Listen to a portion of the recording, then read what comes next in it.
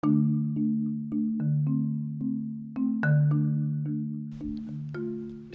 this one frame of how you perceive the world and how you perceive emotions is something that I have worked on for the past few days, and I realized it's helped me a lot just to push through.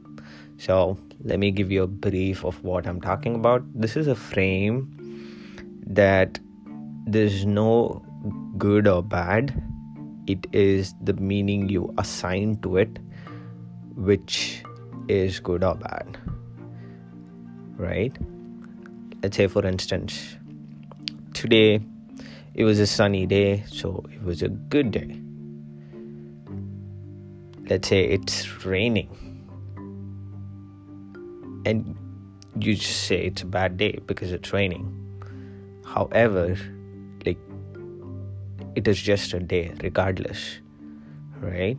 For the earth, it is just a day. Whether it rains, snows, or it's sunny, it's just another day, right? And you need sun, you need rain, you need snow, and that's how it is. So if you assign good to when it's a sunny day, and you assign bad when it rains or snows, you're basically assigning 30, 40, 50% of the time you're just assigning it to a negative, but that is needed for earth. Rain is needed, right? For the plants to grow, for the entire ecosystem to actually function properly, rain is needed. The same way sun is needed too. So it's just another day. The planet has been here for millions of years, and it's just another day. Whether it snows or rains or sunny, it's just another day. The same goes to human emotions. You feel happy and then you feel sad, and feeling sad is just another emotion, and it's okay, and it's important to be present in that moment, right? Because you're there. And if you say you assign being sad as negative and it's bad and you should not be sad, well, it is a human emotion. If you actually want to feel happy, you need to feel sad too. That's when you get the contrast, right? That's when you actually feel much happier, because you know what sadness is and you've felt it, right? And this is in no way, shape or form that I came up with. This is from listening to my mentor, Alex Hormozi. You should definitely go check him out. I have his book, $100 Million Offers, that I'm going to reread again. You guys should definitely check it out. And coming back to the point, because I understood that it's okay to feel sad and be present in the moment, then you actually don't resolve or approach a stimulant or anything, right? It could be eating junk food, it could be drinking, smoking, or whatever it is, right? You do something to get away from that feeling or pain, but once you actually go through it, you actually feel it and you understand and go through it, and then you actually experience happiness as well, because you are truly experiencing all the emotions. And the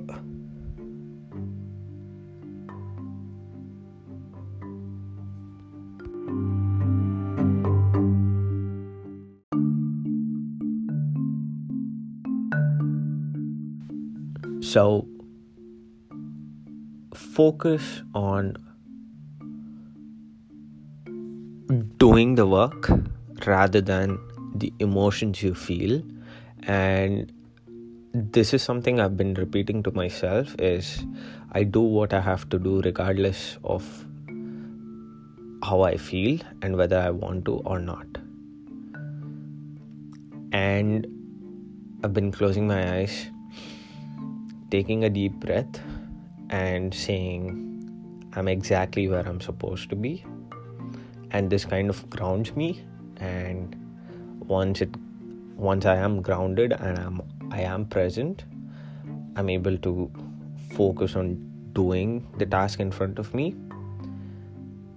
And the other challenge I've been facing is the social media. Okay, like Instagram Reels mainly. I deleted TikTok just because I was scrolling a lot through TikTok and it just sucks you in. So I deleted TikTok. I have kept Instagram, and today I've noticed myself going back to Instagram Reels and scrolling over and over and over again. So here's something I'm trying. I'm going to completely move the cell phone away from my side, maybe somewhere else, maybe in the kitchen, or leave it somewhere else completely away from me, and then do the work. So it actually keeps me away physically from the phone. That stops me from keep checking it and getting sucked into it. And I do not blame myself, right? Reason being, the smartest people straight out of Harvard, Stanford, the Ivy League, like all the top intelligent people are being hired by these tech giants, and their only job is to how can they keep you on the platform. So like, you're competing against the best of the best brains creating the stuff, right? So it's okay, and I kind of enjoy it, but there should be a limit around it. So that's what I'm working on. Coming back, whether you think you can or you think you can't, you're right. And understanding that it's okay to feel emotions, and the frame you need to look at is everything happens for me rather than to me. So once you're able to control the frame and say it's happening for me, and another important thing, so let's say something bad happens. Let's say you're stuck in traffic or whatever, right? And it takes you half an hour to get to work, right? Let's say it takes you half an hour to get to work every single day for the next 1,000 days. Are you going to feel bad on the 1,000th day? No, because that's the norm. It is going to take 30 minutes to work. So you'll be like, okay, that's just work. That's just how driving is, right? And let's say anything that you say is bad, you can assign it to the same way. You say next 1,000 times, this is what happens, and will you still feel bad the 1,000 times? No, because that is how it is. And why do you feel bad now, right? Think that's how it is and just be like, okay, cool, whatever, right? And that is something I've also learned from Alex, and something I really wanted to share because I believe it's really important for people to change perspective, because it helped me a lot when I changed my perspective.